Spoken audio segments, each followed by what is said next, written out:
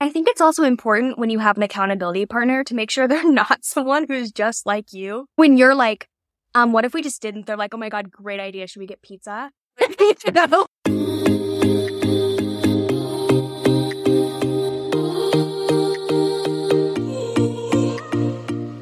Welcome to The Digital Dreamer, where we believe it's possible to escape the suffocating 9-to-5, achieve financial independence, have the freedom to do the things you love, and contribute to the greater good, all by being smart about digital marketing.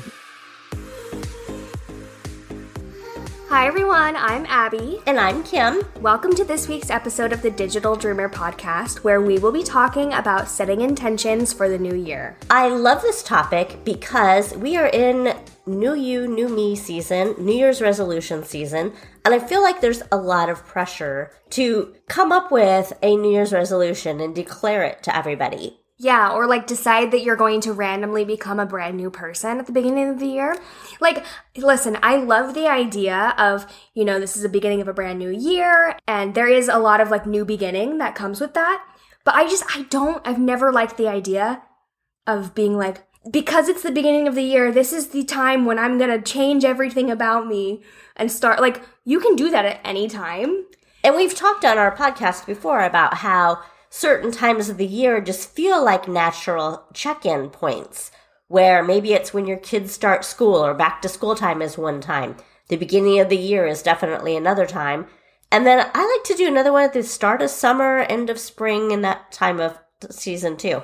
But again, what works for you, but having even monthly or quarterly check-ins with yourself is a lot more effective than this complete whole life makeover that people seem to feel pressure to do on January 1st. Right, because I just always think that, and this is definitely true for me as well. I'm one of these people, so I'm not judging. But, you set a New Year's resolution, you stick to it for a few days, few weeks, maybe a few months if you're really fancy. And then your enthusiasm fades or you're not seeing the results you want and you give up on your resolution.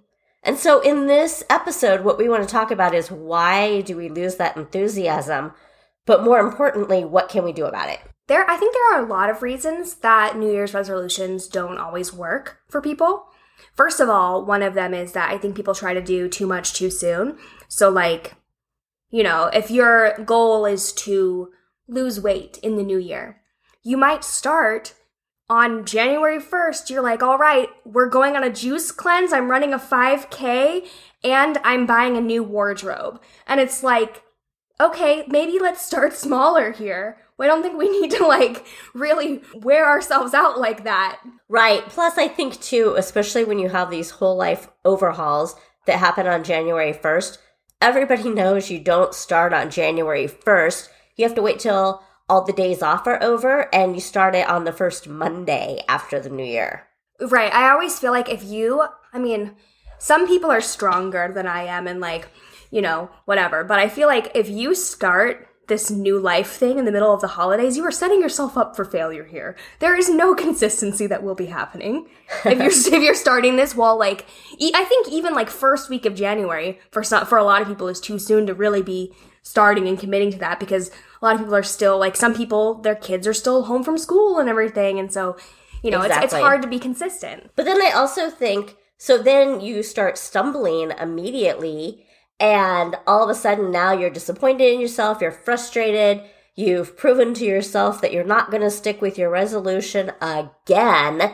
And that frustration kind of snowballs where we just disappoint ourselves over and over again. And I say that is one reason why New Year's resolutions don't work, because we are just buying into repeating our past behaviors and proving to ourselves that it's just not going to work. Well, and I also feel like sometimes people view New Year's resolutions less as a whole year resolution and more as some sort of quick fix for something. Oh, good point. So you're like, all right, I'm going to start this workout challenge today. And if you're not ripped by tomorrow, you're like, what the heck?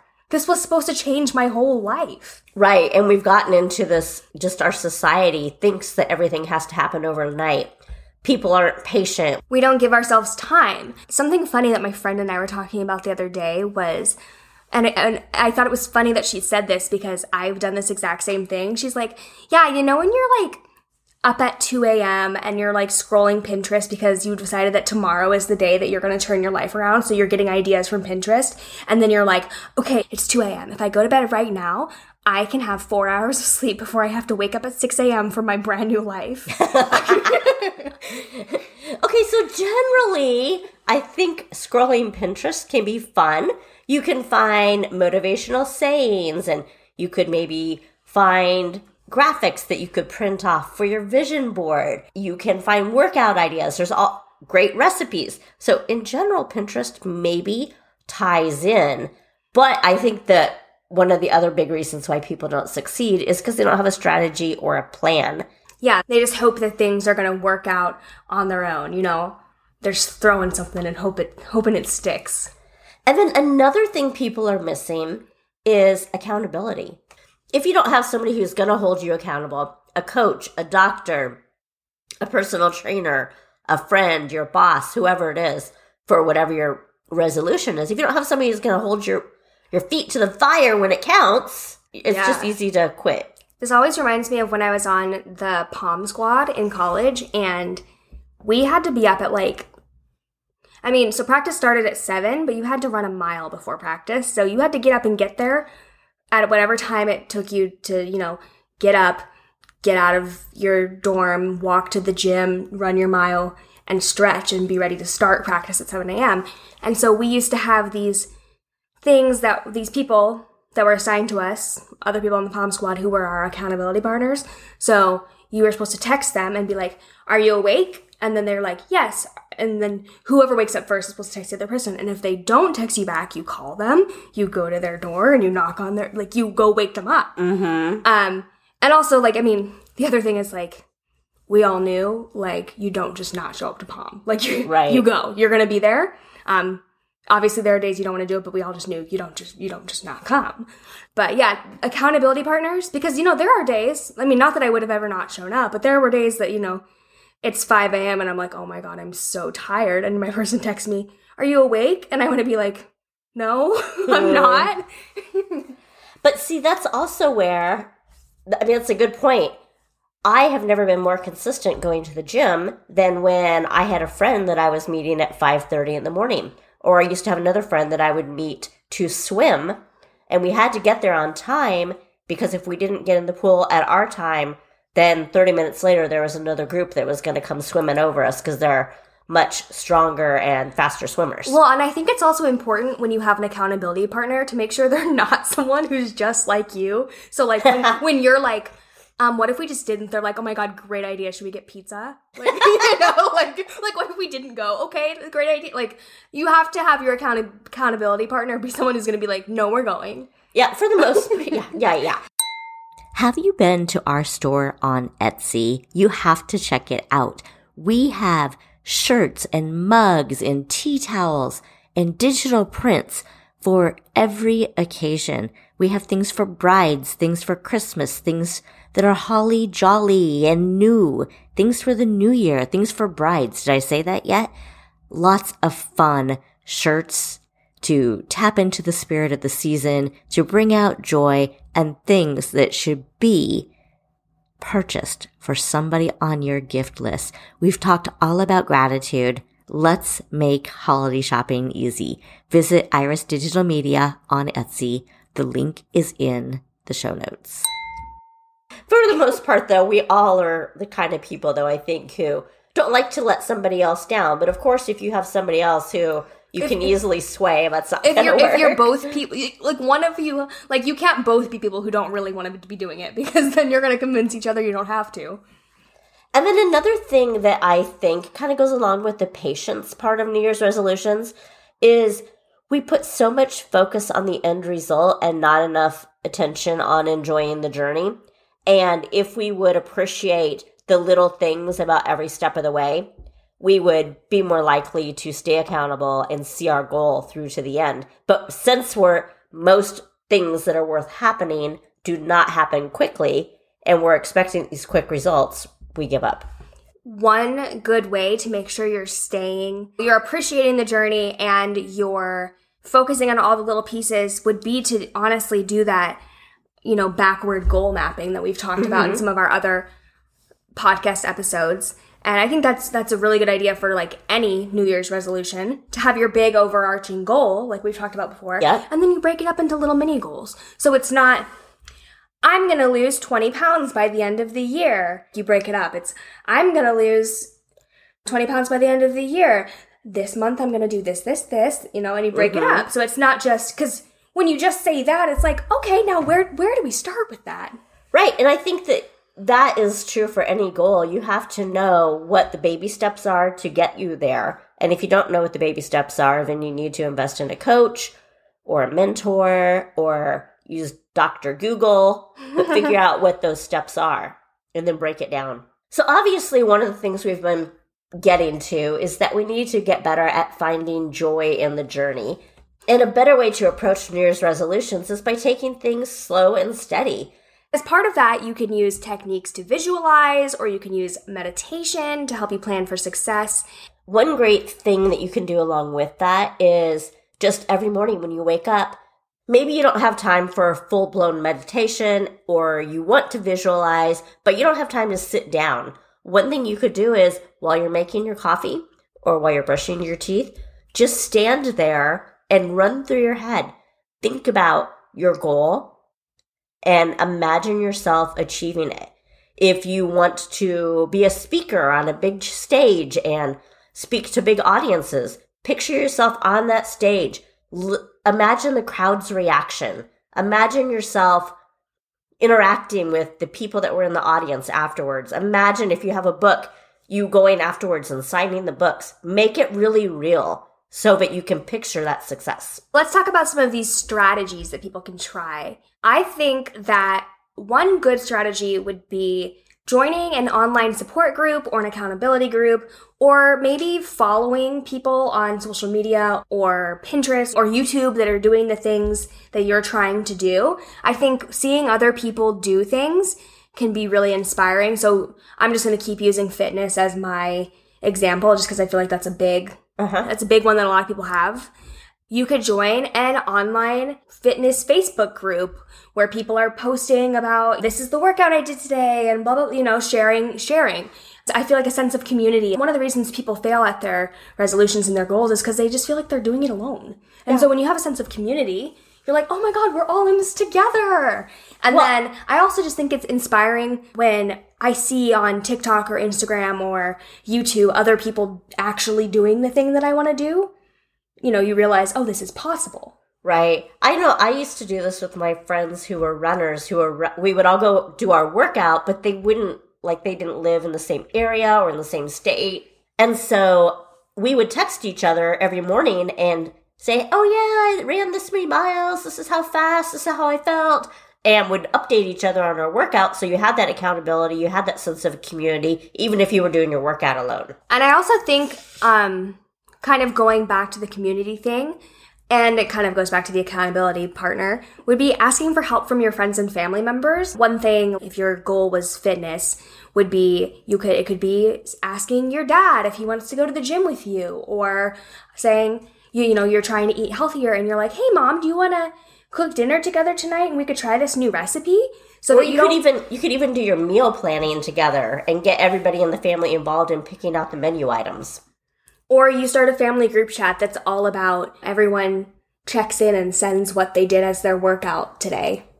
One of my favorite things for accountability in pretty much every area of your life is using a journal. And you can come up with a standard 5 questions or 2 questions that you ask yourself every day of the week. You can go back and reread certain sections, or you can write those things down completely again. But having a way to go back and look at and remind yourself what your goals were is really, really valuable.